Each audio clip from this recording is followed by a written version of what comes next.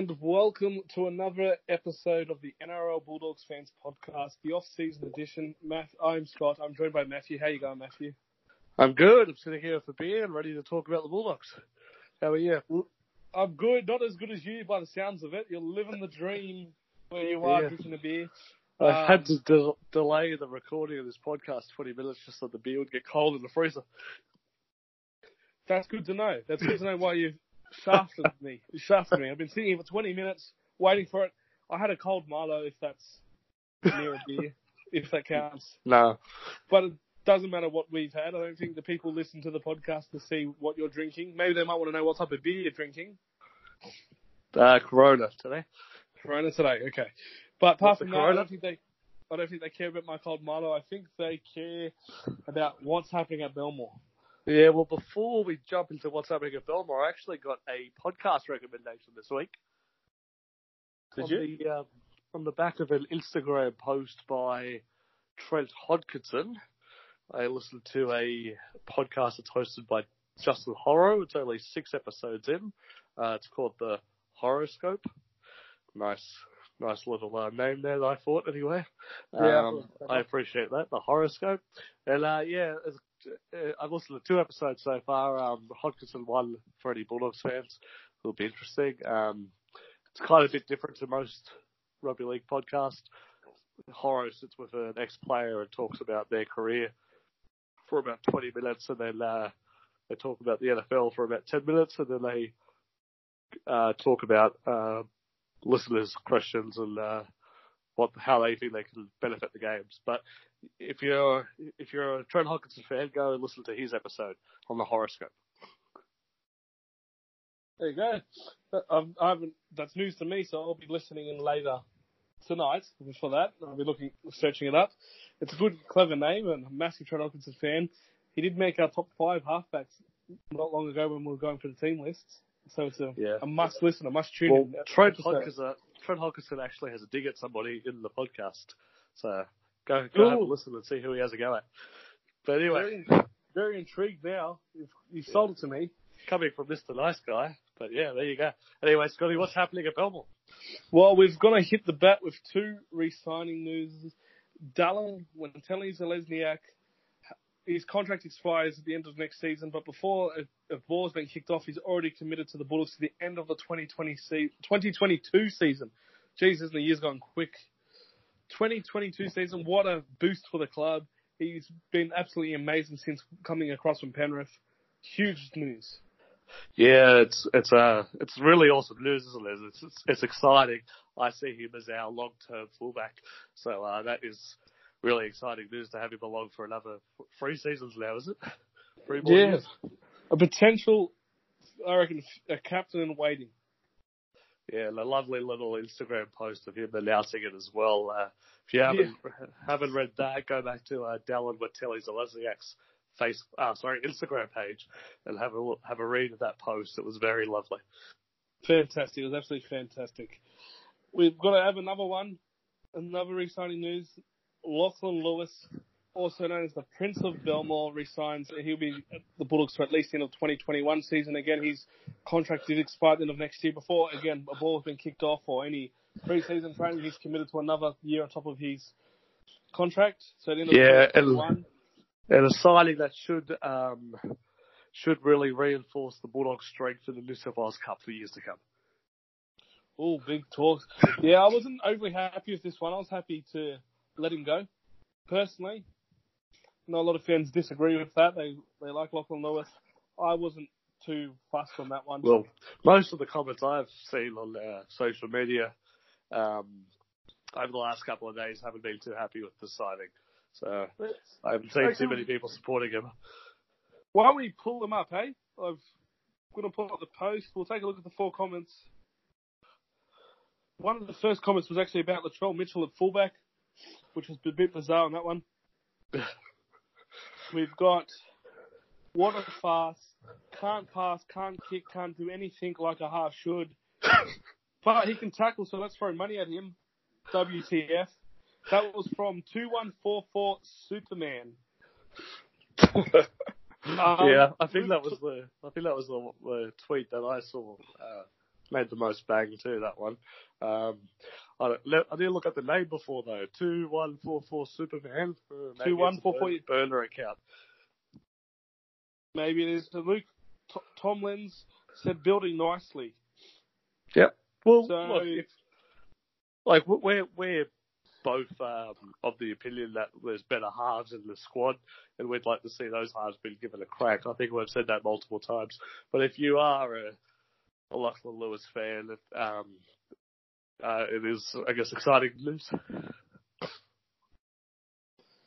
Yes, so a few excited. It's definitely a divided one. People have different opinions on Lachlan. But we'll jump onto some good news, I suppose. Jaden Ockenbaugh and Jack Cogger were over in PNG. You see a lot of Jaden Ockenbaugh's Instagram account, him hanging out with a few of the kids there. We're handing out some free merch and, playing a bit of doing some footy skills. I did see Jack Cogger assisting building in a I believe it was a house or a school. Like he just had the colour bond on top of his head. So Jack Cogger was doing the heavy lifting. And also with that post we did, Mr. Jack Cogger, I've just seen it in front of me, has liked the post. We gave him a bit of a compliment on Instagram. So him and Jaden Ockenbaugh headed over there doing some work with the community there, which is also good because we do play a trial there next year as well. And we've been up there a few times for a few years in a row doing little community projects. Yeah, it's a great thing for anybody to give back to people who need it. It's good that the people in a position like these football players are doing so as well, and it's probably more than football. But it's very good stuff by the boys. But you can see more of the details of the boys over there on the Bulldogs website. That's bulldogs.com.au for more details of Jaden Ockenbaugh and Jack Cogger's visits. So we have some good news with Brendan Wake for Fiji on Saturday with a massive win over Samoa. It was a bit of a shock how the scoreline turned out to be 44-18. It was a good return for him. Yeah, incredible game he played, especially in the first half. One of the reasons why Fiji was so dominant was his performance. It's good to see him back out on the field, and exciting times to watch his development over the next couple of years. Yeah, it's his first game in a long while. That's been like 2 months or so. He didn't finish off the New South Wales Cup season due to an injury. So he wasn't playing any of the finals. He didn't feature in any of the finals or the back of the New South Wales Cup season. So for him to just return for Fiji and look like he hasn't missed a beat, I thought he might have struggled a little bit, but I was wrong. And what a win by Fiji anyway. 44-18 over Samoa. Yeah, I don't think anyone saw a victory for Fiji of that extent coming, did they? Although watching the game, beforehand, I really expected Samoa to win. And then watching it, I was like, why did I think Samoa would win comfortably? Like, I thought, not when I say comfortably, I don't mean by 20 points, but I mean like it was their game to win. I don't know why I thought it was their game to win when you look back and see what Fiji have done over the last couple of years. And Fiji very rarely get the credit for what they've achieved due to Tonga achieving a little bit more. But Fiji is the next big Pacific island in rugby league for sure. Yeah, I did tip them. I didn't think they would win by that much, but it was definitely an incredible first half. A little bit disappointed for any of the Samoan fans out there. But we'll roll on to some bad news on the weekend out of the internationals. And it was Kieran Foran. He played his first game for New Zealand in 2 years or so. And he's dislocated the shoulder. He needs shoulder reconstruction surgery. And he's going to be out for a minimum of 6 months. Yeah. Poor Foran, eh? It's just every turn he takes. Just not working out for him. First game since 2017 for the Kiwis, and he lasted 6 minutes to succumb to a dislocated shoulder. It wasn't good when you heard about it first, when you saw it first, and then you heard the reports from when watching the game. They were suggesting straight away they were finding it very hard to get it back into place, and they were struggling big time. So that was very disappointing. And you knew then that I thought then that this wasn't going to be the long case scenario. And it's a minimum of 6 months. Plus he's going to miss a bit of pre-season. So me just being outside looking in, it depends on the surgery and how he recovers from the surgery. If there's any post-op I suppose, post-op affections or anything like that, or post-op mishaps would depend on how long he come back. But he could be even out a bit longer with a bit of fitness as well, assuming he's going to miss the entire preseason. Yeah, well, hopefully there is no infection after we've seen what happened to the shoulder of Sam Burgess after some surgery. You don't want to see that to happen to anyone again. Yeah, you feel for the guy, don't you? Obviously, it's possible if after surgery he's going to miss 12 games, the Dogs will get some sort of salary cap relief from the NRL, or we can apply for that, so that would be interesting as well. I can't see him, they've talked about possibly a round 5 return if it is 6 months. I can't see him coming in the first 10 rounds, to be honest, just because he's going to be so underdone when it comes to the fitness side of things that he's going to be a little bit out of shape. I have an interesting question I don't know the answer to. Does the NRL 9s count as games?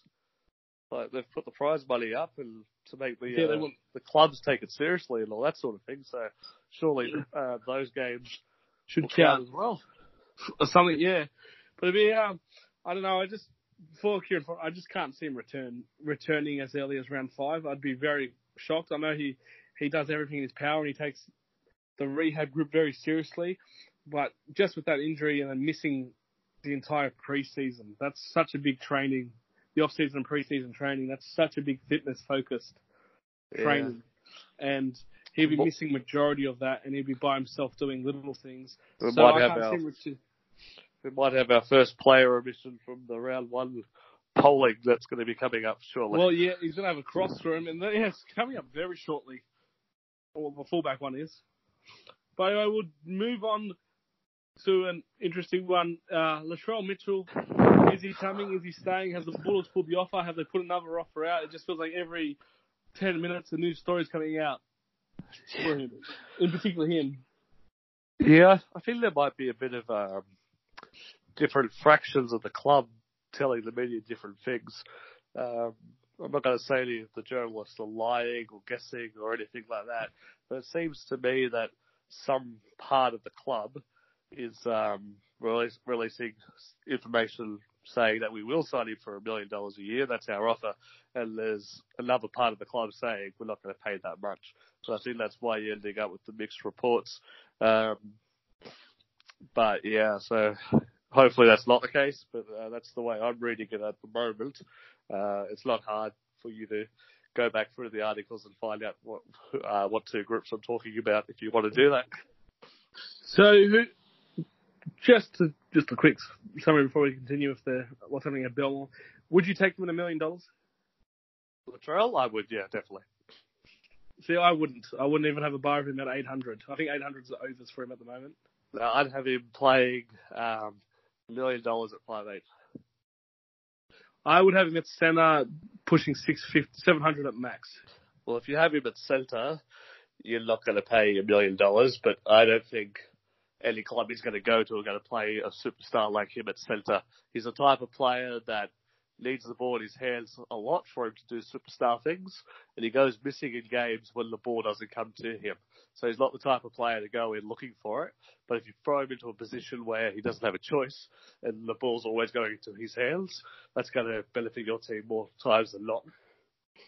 The more I read about him, the more I'm not liking, so I don't know. I wouldn't maybe take the risk, me personally. Maybe, but can't believe everything you read. That's I know. Yeah, but does his value drop? The problem with that is all the talk about Latrell is coming from one side at the moment. And there's been no defence and no other side of the story. And that's why I'm very reluctant to make a judgment on him based off what we're getting in the media at the moment, which is one side of the story. Does his value drop after the very, very, very poor performance against Tonga? No, I don't think so. Okay, fair enough. I think put it this way: how many 21-year-olds have won 2 premierships, won a state of origin, and represented their country? I think a lot of people forget how young he is. He's 21. We're not talking about a 25-year-old seasoned professional. He's got a long way to go, and if he signs 3 years, he could go from that young star that has all this talent to a genuine superstar. So, yeah, well, I mean, that's a fair argument, but I don't know. I don't think he's worth the $1 million just yet. I think he needs to realise that being that young, he can get towards the $1 million towards when he's in his mid-20s. Well, the thing is with Latrell, he's said publicly that he wants to be retired at age 30 and not put his body through the rigours of elite rugby league into his 30s. So that's obviously why he's trying to get as much money as he can before then. I can understand that. But especially when you've seen what's happened to some players in their early 30s playing recently. But, I think it's a bit of a moot point anyway. I expect him to either somehow appear at South or maybe North Queensland. Possibly West Coast. But we'll move on to Corey Harawira-Naera. Scored a very good try, a very good back rowers try against Great Britain. It was his first try for New Zealand in his second game. Yes. He went beast mode. Was called as the debut try by the New Zealand commentary. Yes. I remember that. I was like, what's going on here? Also, what about that? If you haven't watched the New Zealand Kiwis haka featuring Harawira-Naera, watch it. I mean, far out. I have not seen... And I've seen many huckers. You can back me up here, Scotty. I've been to New Zealand quite a few times. I've seen many different huckers. But I don't think I've ever seen one so passionate. Oh, he's a very passionate man about New Zealand. It's fantastic. I love watching it. I love watching the people that watching the haka when players get really into it. So Isaac Luke was someone you think of. He was one of the best huckers. I think you laughed at people like Jason Nightingale, how poor his one was. How funny, like, they just fixed them on for the wrong reasons. But, like Isaac Luke, he used to have the crazy eyes. Manu Vatuvei used to be pretty good when he was playing for New Zealand. Yeah. I've had a Kiwi say to me recently that the New Zealand Kiwis are out huckering the All Blacks at the moment. Fair comment. Fair. Yeah. But what about the try by Corey? Let's get back to his try. It was pretty impressive try. He beat 5 players. Game, wasn't it? Yeah. It turned out to be a match-winning try. I don't know. It's not surprising, though. We know Corey's talent. We know his talent, but he went past James Graham, and James Graham is no slouch on the line in defence. He went past Gareth Widdop. Yeah. I was on the way through. He's just sliding and turning. The referee said no try live. Because he said there's no possible way to get that ball to the ground with that many plays. I think the referee was going by that theory. But he couldn't have beat those players. He had no right to beat those players, but he did. I hope that referee's not refereeing the second match. He's refereeing Great Britain twice now, and all he does. He refereed the Nines final too. Oh, the Kyle double movement. Yeah. Chris Kendall, holy dolly. Anyway. Well, we roll on, and massive congratulations to Will Hopewadi and Sione Katoa. The historic win against Australia. The Tongans win against Australia at Eden Park on Saturday. We'll talk more about the game later. Hopper's crossed for a try this time. It took everyone by shock. I think it was the biggest news in rugby league for about 6 days until something else happened in another emerging part of the rugby league world. But how good is it? It's fantastic. We want to talk more about it later because it's part of our rugby league world, the actual more of the Tongan part. But we just want to give a massive congratulations to Will Hopewadi and Sione Katoa, our 2 Bulldogs players featuring in the Tongan side. But while we're on that, Sione Katoa, well, he was on the field. How good was he? Fantastic. I don't think you can fault any Tongan player that game. No, but I think Sione Katoa's played his best football games have been for Tonga. Not overall, his whole career, his better games have been for Tonga. But man, I'm excited when he develops for a couple more years and becomes a bit of a seasoned professional, and he's going to be able to deliver those type of performances 8 out of 10 times. That'll be fantastic. It's something you look forward to. Being a Bulldogs fan, just seeing him. If you haven't seen him before, I mean, watching him play for Tonga, he just lifts another leg. Absolutely. Well, plenty of them do for Tonga, but yeah, I mean, there's those wins as well. The players, some of the players being Super League players, and I suppose not quite playing in and out of the NRL teams. Geez, that would give them a lot of confidence for themselves, knowing they beat the best in the world. Yeah, I think we'll continue this conversation a bit later on in the show. But Yeah. I think that concludes the longest ever version of what's happening at Belmore. It's now that time of the show. We look at the top fives. And this week it's actually locks and the interchange bench, which is an interesting one, very interesting one. But we want to bring up last week, we spoke about the props and second rowers. There were some controversial decisions, especially done by your side, I think. I like to say. But our little Courtney, who was on the show a few weeks, did the graphics for us this week, putting we posted on the social media pages, putting the top five props for both of us, which we had Aidan Tolman sitting in the middle of that. In the top five second rowers, we had Frank Pritchard sitting there. We had a few responses, which was really good, and I thought we could add it to the show. We're looking for things to add to the show before we jump into our locks and interchange bench players. So we're going to read some of them out. Let's do it. Our first is one of our great friends of the show, Mr. Ted Baxter. He's always adding some content to our show on a regular basis. So he said, with those positions, you could come up with a top 30 and still come up with great props and second rowers. And I think he's really highlighting, before I continue, it was really highlighting what we were saying last week, how we were speaking about the James Grahams and all the other players that are, for me, Marco Mealy and everything like that, who didn't make my top five list.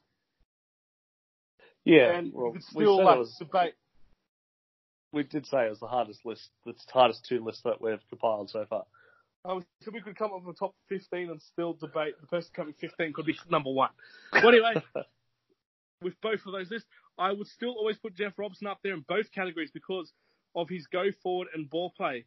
No room for Peter Kelly or Kevin Ryan. James Pickering could have been too. And then we've had Matt Atard giving us his list, which is a very interesting list. He was Steve Price is his number one prop, James Graham is number two, Marco Mealy, Britt and Tunks for his props, and he gave us his second rowers. He says Willie Mason, Sonny Bill Williams, Andrew Ryan, Steve Folkes and Josh Jackson. Then we've got Andrew Categorin. I hope I pronounced that correctly. I probably haven't. But anyway, he said, I can't put current players on my list, just my silly theory.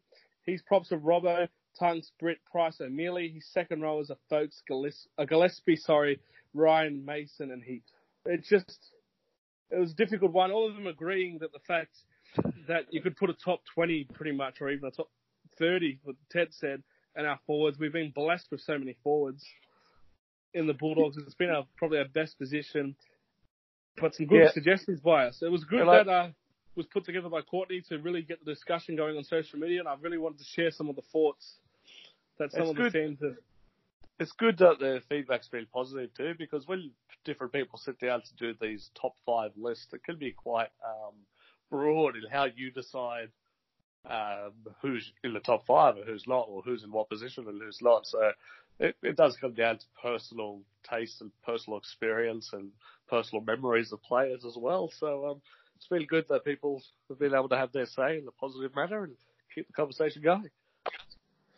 Yeah, it's fantastic. And you just the props. Sometimes you just have a particular memory of that player, or you just get a liking to one player, and you just think of them highly. Which I'm sure that some of my list, there might be a player or two where people go, really, is he really in that list? And I've gone, yeah, well, I've just got a real liking to him. That's right. And there's other players that might have been good players that I personally don't like stuff they've done or things they've said in the media, or even the way their personality rubs you the wrong way, and I've kept players off the list because of that. And that's just personal taste. Well, I thought we had to share the prop ones. Yeah. Just because of how controversial, and your number one didn't make my top five, and it was whoa. It was interesting, and anyone could have made the top five. It was just fascinating. Absolutely. Is it time for our top five locks? It is our time for our top five locks, but before starting this one, you've known how quickly the locks have changed, or how the roles changed in teams. Oh yes, very good point. It's one of the positions. Hooker is another one. One of the positions that has changed quite a lot over the last 3-4 decades. Even today, it can be used in different ways. Yeah, so you had your classic 5'8" lock. Your ball playing lock, yeah, Lock. little bit bigger than a 5'8", but had some really good ball playing skills. Probably the closest current day player to that is Jake Trbojevic. Yes, that's correct. I was about to actually say that. Jake Trbojevic, you have your ball playing lock.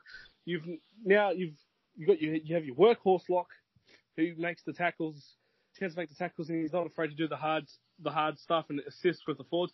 You got like your middle third, where it's basically a third prop player.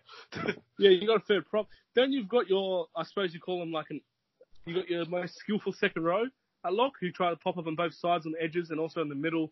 Got the most offloads, the ball, another element of ball playing, a little bit more skillful than your current second rows. Not as a bit quite more as elusive of a lock, eh? Yeah, so probably like a Cameron Murray.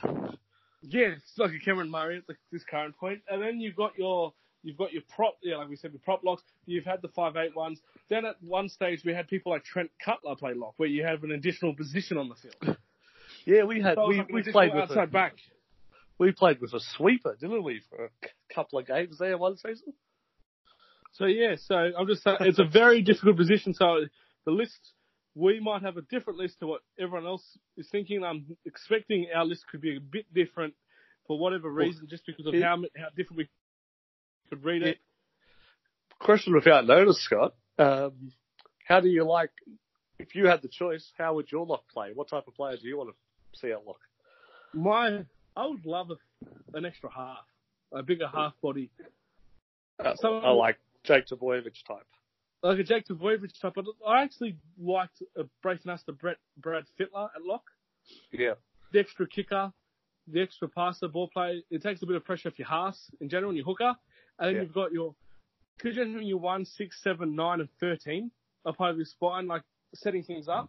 You have no idea where the attack's coming from. Yeah, we played that way when we had first in our side, didn't we? Yeah, so I like that type of thing. I've loved that, but I would rather the lock be either that or a very skillful back rower. Who's got more inclined to do the offload, a little bit of a short ball, like a bit of Jake Trbojevic. He's got a little bit of an offload, but the ball playing skills. I don't like a middle, like forward, like another prop. Yeah, I'd probably have to go with like a Cameron Murray type player. If it was my choice, someone that has a little bit of footwork, very elusive, but still a forward. But yeah, anyway, let's get into our top fives. Who's going first, mate?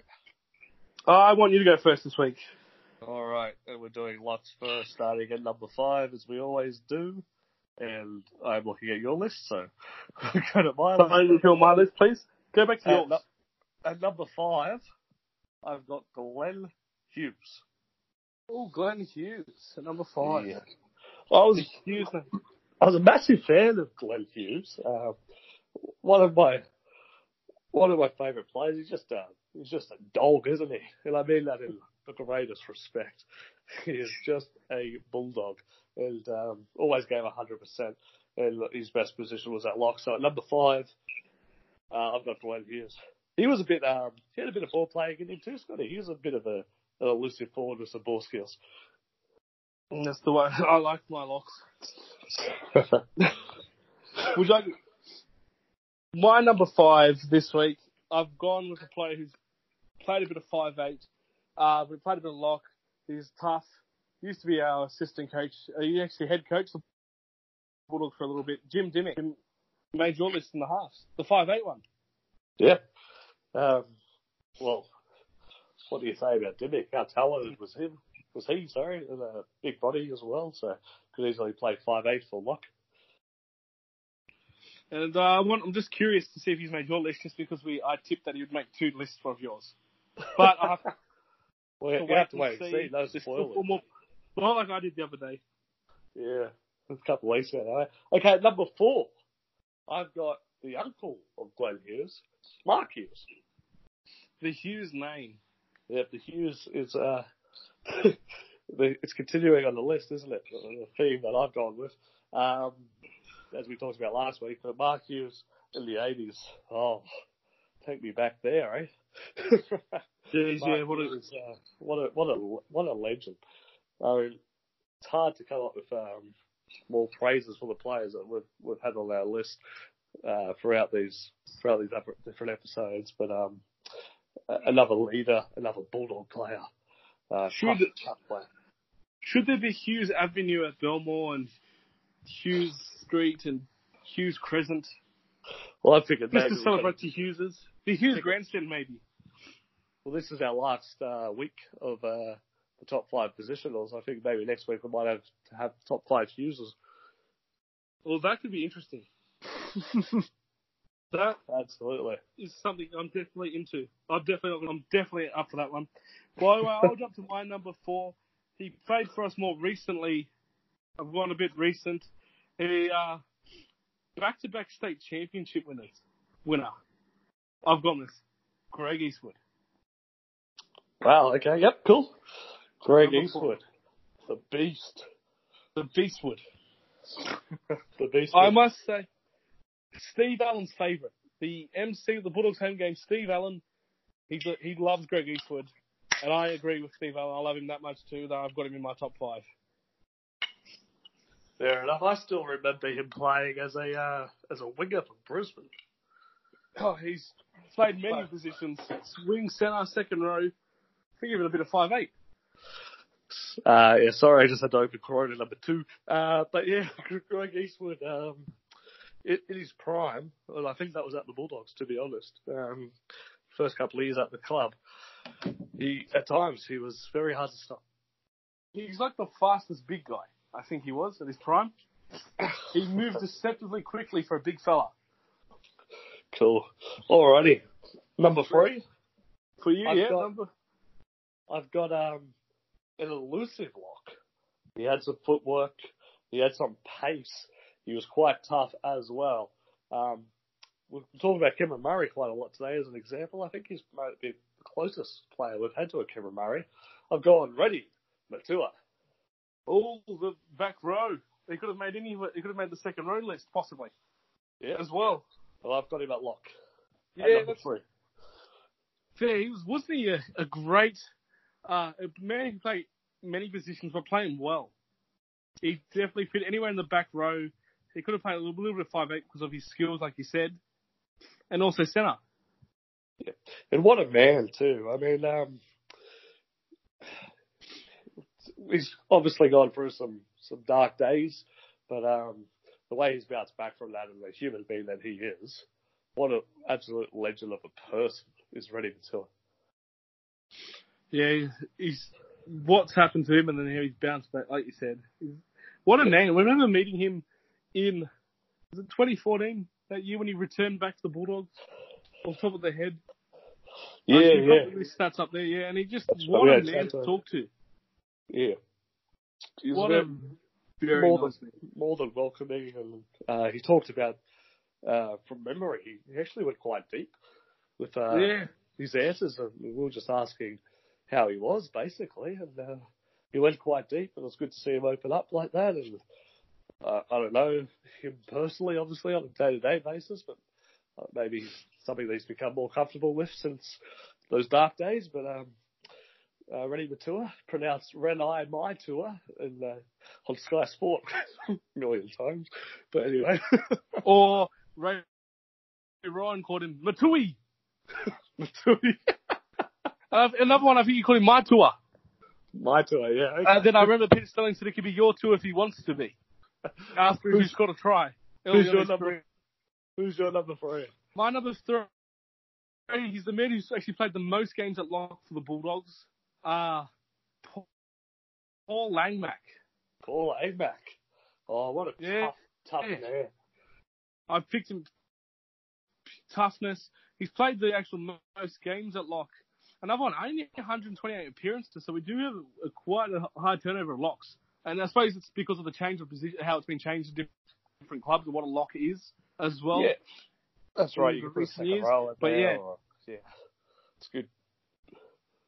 So Paul Langmack, makes appearances and toughness and playing a good era for the Bulldogs. I don't think there's too many bad ones, especially after the 80s. Okay, well, maybe now. But yeah, who is your number 2? Travis Norton. Travis Norton. Yeah, he's the type of player. I remember watching him when he was at the club, and I was thinking, yeah, he's solid. There's not much to him, but he's a solid player. And then we lost him. And then to see what we lost when we lost him was incredible. And looking back through it now, what a player. Good. He was a kicking game as well. He was tough. He was hard. He was terrific. Yep. A terrific. One of those, you can always put a top 5 Queenslanders who came to Bulldogs. Like Queensland-born Bulldogs players, eh? He would definitely be on that. But my number 2 is actually another Queenslander, funny enough. He was one of my favourites, and he's one of my all-time favourite Bulldogs players. Started in Brisbane, ended up in Canterbury, and went back to Brisbane. David Stagg, the workhorse. At number 2. Staggy. Loved him for multiple reasons. I think he was a lock that was a workhorse with the defensive side of things. But like you said, a very underrated passing game and late footwork a few weeks ago when we spoke about him as an old dog. Dally Lock of the year in 2009.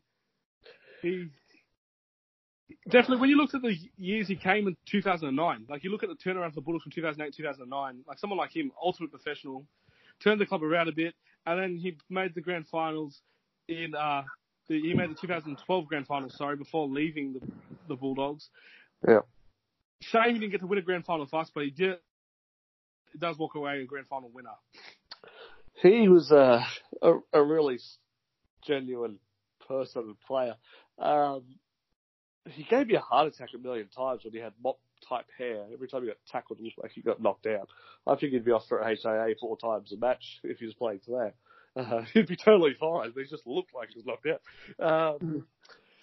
And I have no idea why we put him on the bench towards the end of his spell with us. That was a bit silly, in my opinion. But anyway, I think he's one of those players. Before we move on to your number 1 and my number 1, he's one of those players that I think you just want to play with every week. You know, he puts his body on the line every week. He's like the Aidan Tolman type of thing. You know, they just give 100%.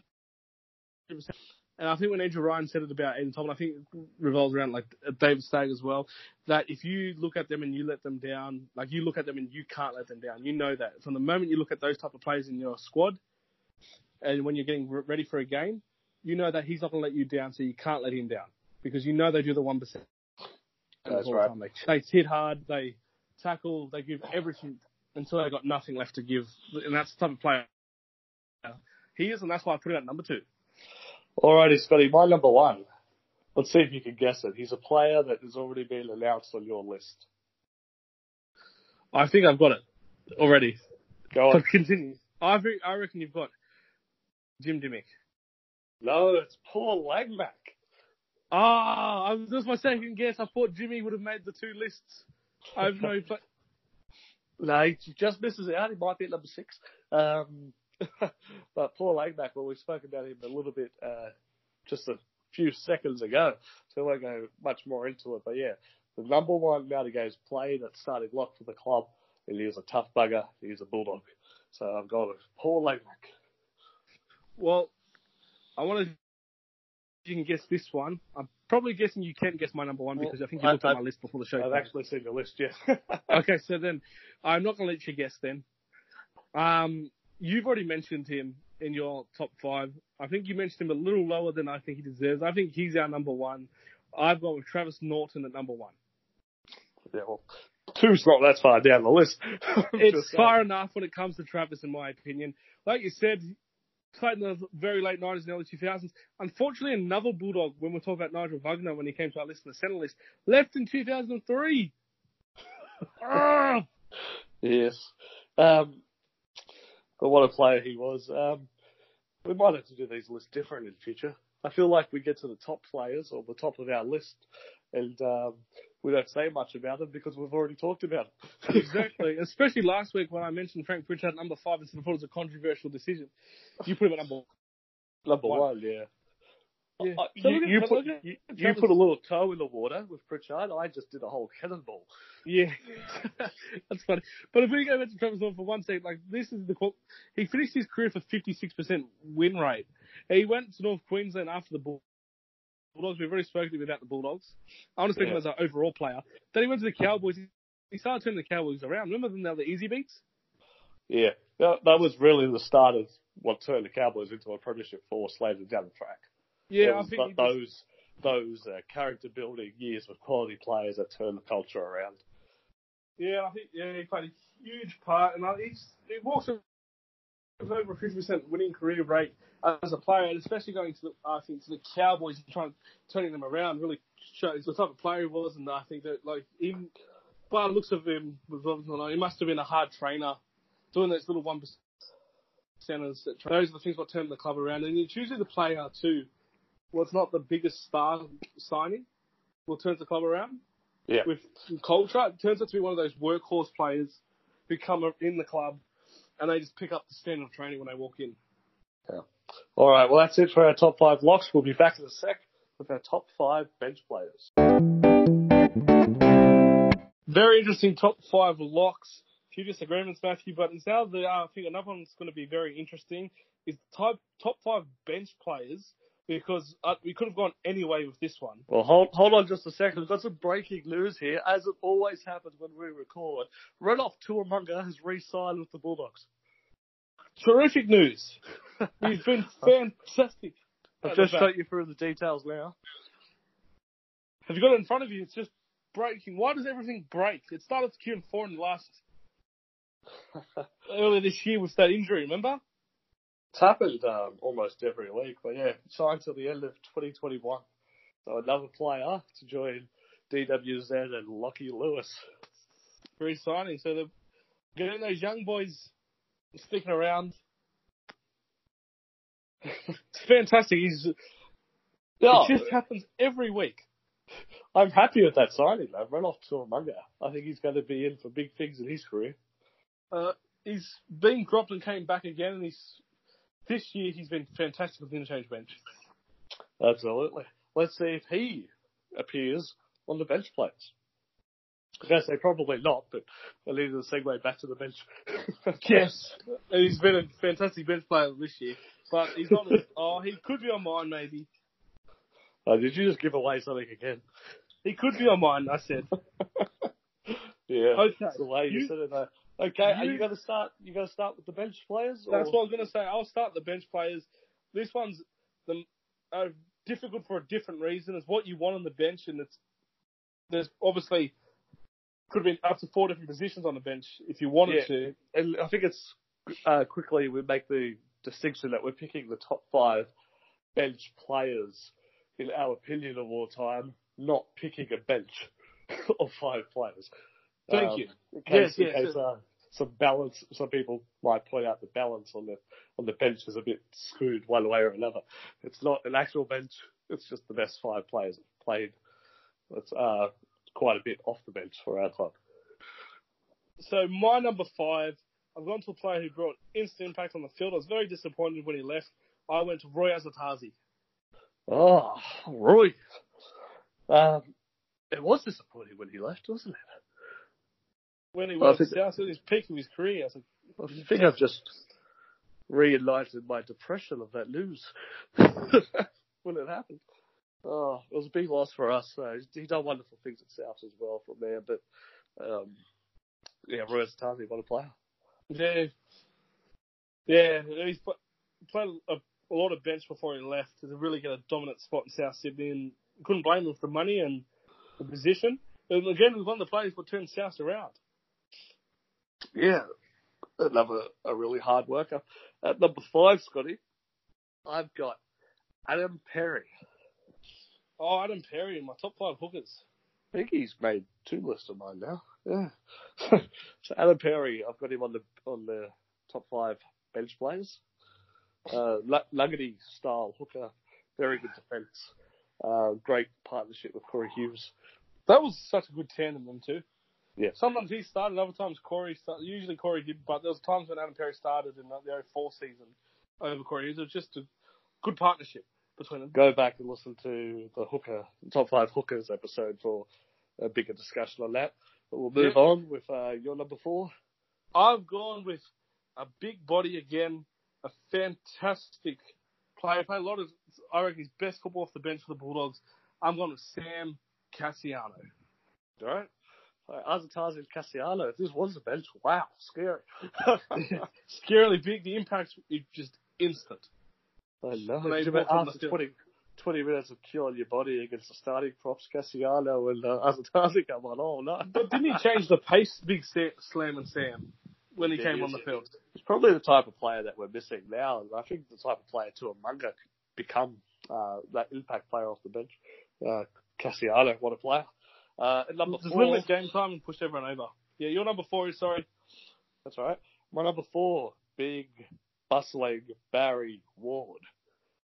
Oh, yes. Big, bustling. What a name, Big, though. bustling Barry Ward. It is Barry Ward for the big, bustling Barry Ward. Sound like a name to be scared of. Very old school type of prop, wasn't he? Yes. Old school type of prop. But I've whacked him there at number 4 on the bench. All right. I've gone with a number prop for number 3. I think people might have missed this prop possibly playing on the bench, but he started his time at the Bulldogs on the bench. I thought he brought a different style of impact when he came on the field. I think it's more the short passing at the line than anything else. His late footwork. I've gone with James Graham. James Graham? Cool. Yeah, he played off the bench to start off the first year or so before taking his starting spot off Sam Cassiano. Then I think Sam Cassiano played his best football off the bench when he took Sam Cassiano's spot in the starting side. Yeah, you've got all props, haven't you?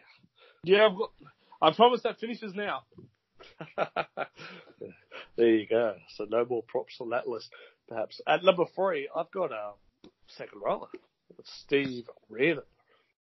Steve Reardon. Makes me rethink my list when you've said the last 2. Yeah, Steve Reardon. We had a number of second rollers at that point in time that he was playing, but he was quite consistent, Steve Reardon. So I'll jump into number 2. I've gone with a player who made another top 5 list in my top 5 list. He actually made number 2 in this list as well. Oh, there we go. Interesting. So he's made number 2 in both my top 5, the 2 he's turned up to. He came off the bench as an extra half, but he played a bit of hooker as well. I've gone with the very famous Brent Sherwin at number 2. Yes, 50. What a legend of a player. Well, I think talked about him on a number of episodes, so I won't say too much more, but great player. I think he's just underrated off the bench as well. He put some impact on the field, like the additional half, the hooker as well, the speed to the game. Was it 2006, was it, when, I think 2006, I'm not sure. It was a year where he had a really bad off-season, and he came back and they dropped his reserve grade, and he had a pretty poor start to the year, and they whacked him in on the bench. He had a really poor game, and they gave him 25 minutes, and he won us the game off the bench. I do remember a game in 2008 like that, when we had... Was it 2008, was it? Yeah. No, but I do remember... I remember the off-season, I can't remember the actual year, like, the poor off-season, but I remember in 2008, when he was just about to leave the Bulldogs, he was going to Super League. And it was the end of Steve Folkes' time at the Bulldogs weren't going too well. He was named at halfback, but they ended up starting Ben Roberts over him. I think Ben Roberts was named on the bench, and Daniel Holdsworth. Yeah. And Brent Sherwin came on with, like you said, I think 25 minutes left in the game, and I think it was some individual special. And it was just, I don't know, it was just one of those years. I don't know what the Bulldogs tried, and they shifted the halves, and it was the end of Brent Sherwin's time at the club. Yeah. So sad era for me. Yeah, but I suppose I'm looking at something different with a different direction sometimes, and I don't think that was the right one, but... We should never let go of Sherwin. Anyway, my number 2, before we go down the rabbit hole, that is Shifty. Number 2, Scotty, I've got Chris Arnott. Armpit, yeah. I think it was fantastic guy. Yeah, he was very hard-working, and you knew what you're going to get from Chris Arnott. Which makes him a really good bench prop. He wasn't your impact, but he was the type of player that you have a good start, you throw him on if you maintain that. Yeah, maintain that worker. Yeah, it's like, correct me if I'm wrong, I'm pretty sure he's into the landscaping business now. Cool. I'm not sure. But I'm pretty sure that's what I've read about him, which is pretty cool. You know, I like when football players, you know, when they retire, doing something else. Yeah. It's pretty cool. It would be nice to hear more about these ex-football players who are working elsewhere. All right. It's time to reveal the number ones. My number one's already been spoken about today in the lock list. For you. I've liked him as a bench player for multiple reasons. That when he was in his younger days, he came off the bench. He was in the 2004 Grand Final winning team. He covered so many different positions as well. And he covered them really well, like I said before. My number one is Reni Maitua. Reni Maitua. Yeah. He was good off the bench early noughties, wasn't he? Yes. But also, as a bench player, like, you know, sometimes you need that player who can play in the centres or in the halves as well. Just, it's nice to have that security. He's always coming in the back row. Did we have him and Williams on the bench? Level? Yeah, so we were very lucky to have someone who could cover in the centres like both of them could. Both of them could cover in halves a little bit if had to. But one of the reasons I picked him at number one, he's able to cover multiple positions and then also his own positions of second row and lock. Okay. At number one, got a player that we've already talked about. He's a prop. He was a huge impact player. I've got Sam Cassiano. Oh, wow, number one. I've got him down at number four. It's like the Frank Pritchard moment again. Maybe I just like Samoans. I don't know. We could have the Samoan podcast. The top 5 Samoan Bulldogs of all time. I don't know. Interesting one. All right. I think that includes our top 5 on the bench.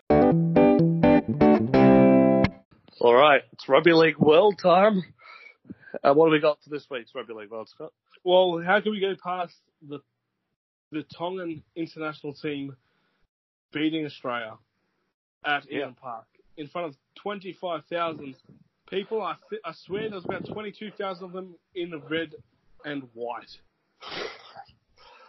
What a moment for the history of international rugby league. Is it the biggest upset of all time? Or is it the biggest result of all time? Maybe upset's not the right word, but I think it could be the biggest result of all time in rugby league. I think it's for both. I mean, you look at the game, and I said that I knew Tonga was going to be there to play. I thought it was going to be a close game, but you always thought, like, you know, the halves or the spine of Tonga is not quite up to scratch. And it probably isn't up to scratch. Hair and Hopewadi. Oh, they're fantastic. You probably still say still for quality, they're not up to. I mean, they're up to scratch, but it's just like this thing with, like, you know, Tedesco, Munster, Cherry Evans, Damien Cook. You think that's a better spine, and it probably is a better spine, but just they came out to play from the get-go. I remember Nick Kocher getting whacked over the sideline, and I was like, here they are. That was very early on in the game when they put a kick up in the corner. And Nick Kocher went absolutely flying into touch. It was fantastic. That was off the first. Down, was like, that was off the 5 first minutes. set.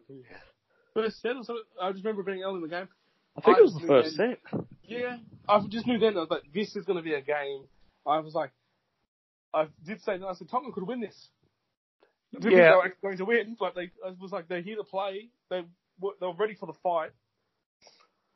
You kind of felt like heading into the game and watching it, Tonga would be really, really hard opponent, but Australia would come over the top in the last 20.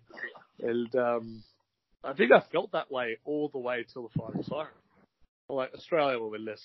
They're going to win it. It's like 2 minutes left. They'll still win it. And then it just didn't happen. No. I did feel like watching towards the end, I was like, this is going to be heartbreaking. I mean, especially when Tedesco took that run. I thought he was just going to slide through. It's a weird one though, isn't it? Like, we both like, you know, we'll celebrate the Tongan win as a win for rugby league. And we've always said it'd be good for the game that Australia doesn't win everything. But at the end of that game, I was like, oh, cool, Tonga won. And then I sort of sitting there going, Australia lost. Yeah. It was a real weird sort of feeling, wasn't it? There's no excuses to be made. Tonga were the better team on the day. Tonga beat Australia, and you can't take anything away from Tonga, not even a little bit. It was just like Australia lost. Yeah, it was one of those things. I was just thinking. I heard like the excuses, and you hear the headlines of like Andrew Johns and Brad Fittler accusing a few players for not having their heart in the jersey and anything like that. But I don't think they're trying to take attention away from how good Tonga was. I think sometimes when you play that good, you can make other people play that bad. I'm so glad that I don't watch Channel 9 anymore. No, I'll just look at the headlines after the game. I don't watch Channel 9. I'll just... No, but what I'm saying is I watched on KO Sports with the Fox Sports coverage, obviously. Watched the game, enjoyed the celebrations, and was happy with the broadcast, and nothing bad was said about anybody. Yeah, that's very true. Tonga played the better game. They beat Australia, and something that Australia's not used to. But how good is it for the international game?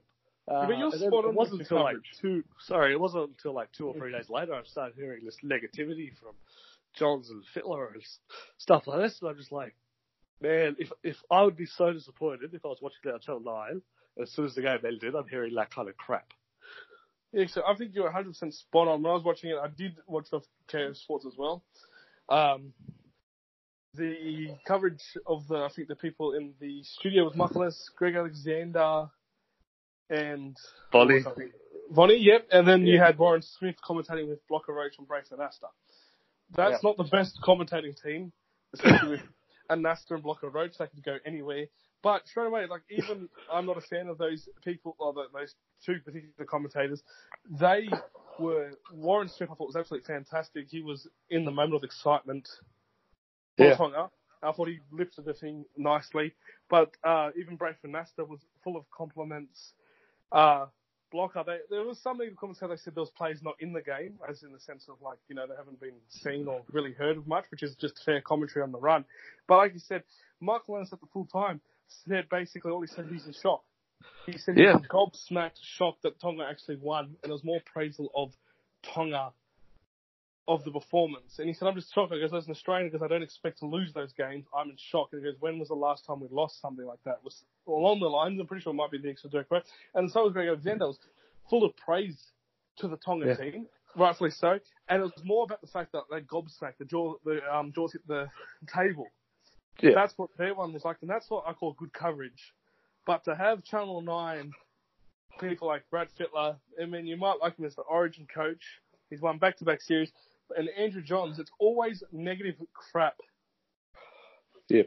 Like, I respect those two people as judges of talent and coaches and that sort of thing. But it just wasn't the right time to talk about that stuff. And it's still not now the right time to talk about that stuff. The time for that's the start of next season. Yeah, you know, I think right now it's all about Tonga. I think players did play poorly for Australia, but I think they also played poorly because Tonga were good, and they were that good. That's right. I think some of them might have not lived to it. I just want to quickly finish that. Sorry, might have not maybe lived to the game as much as Tonga did. But I think when someone dominates that well off the bat, like when they were there to play straight away, being physical. Yeah.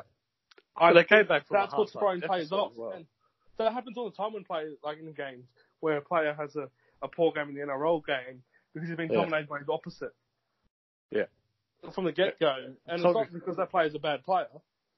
Tonga had to come back from a half-time deficit as well. And it was 12-6 to Australia at half-time, wasn't it? 16-12 at full-time. It was a great game to watch, though, wasn't it? Fantastic. How good was the singing in the crowd? But topic number 2, Scotty. Sonny Bill Williams has signed the biggest contract in rugby history. And when I say rugby, I mean EVA code ever. It sounds like 2 years for a whopping $10 million, or pounds. We haven't really found out which it is yet, or Canadian dollars or whatever. But $10 million over 2 years. Crazy. What a retirement package for him. Yeah. And interesting enough, I had this thought myself yesterday, but the Samoan team is talking about reaching out and trying to get him to represent Samoa next year and also possibly at the World Cup. Has Sonny Bill got one more World Cup in him? I hope he does. I mean, I don't like seeing what he's done for the Bulldogs. It still hurts. Yeah. But just to have him in the World Cup and then play also for Samoa. Yeah. As just the genuine good for the game, I think there's going to be part where for the good part of the game, I want him to be involved. He might go, if he does play the next World Cup for whoever, he might have the record of most World Cups. He possibly could. I think he's played But three. most World Cups without winning one. Well, I meant across. Oh, League and Union. Yeah. Yeah. So, I think he's played 3 Union World Cups, and I think he's played 2 League World Cups? Or has he only played the 1 League World Cup? 2012. 2013. 2013, sorry, that was when I changed off the Olympic year. He wouldn't have played 2008, did he? I'm not sure. No, he left then. Yeah, so. Left before then, so he wouldn't have been able to do that one. I know. But yeah, 3 Union World Cups and 2 League World Cups potentially for Sonny. And a good retirement in this tech for him. And his So kids. what about that? That's unheard of in rugby league, isn't it? 10 million, 5 million a year? What is that? He's going to be a good promotional thing for Toronto. Yeah, apparently the news doesn't stop here. Toronto are searching for some more marquee players, apparently. So, Jeez. Well, this is a rule that I haven't heard of until recently. This is interesting that Super League have a rule in the salary cap that if you get a player from another sport that's never played rugby league at an elite level, they're completely off the salary cap for the first year. Oh, jeez. So bring in some possibly Union or American football talent, or even that's right. Canadian football. Apparently, that's what they're going after. 1 American football player and 1 Union player that recently played for England at the World Cup finals. So they can get those players that could be pretty handy signings and not have them on the salary cap. They're using the salary cap rules to their advantage, and why wouldn't you? You've always got to try to look to be one step ahead. Yeah, good on them. That's what the game needs up in that part of the world as well.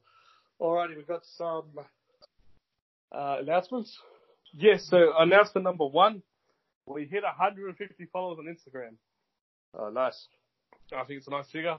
We hit it. We've only been on it recently. It's nothing too long. It's been since pretty much the podcast has been made. So I thought that was pretty cool. We've also got our videos for positioning players starting next week. Starting early next week to get the votes in. Exciting. Interesting to see the new theme for this go. Yeah, it was a massive hit last year. It was very last minute actually put together last year. It was one of the things like, hey, this will be cool. This year it looks like we're going to take it to the next step, bigger and better. So that's going to be awesome. And there's going to be plenty of more choices for each position. But that's starting early next week, so that'll be starting before the release of our next podcast episode. So I had to drop it in now, and I will talk about it, and we'll talk about the vote tally on our next podcast episode. And they'll be running throughout the entire off season, which is exciting. And that's the 2 announcements I have. All right, cool. I think that's it for this week. Twitter at NRL Bulldogs fans. Instagram is NRL Bulldogs _fans. Or send us an email at NRLBulldogs.fans@gmail.com. Have a good week, everyone. Bye.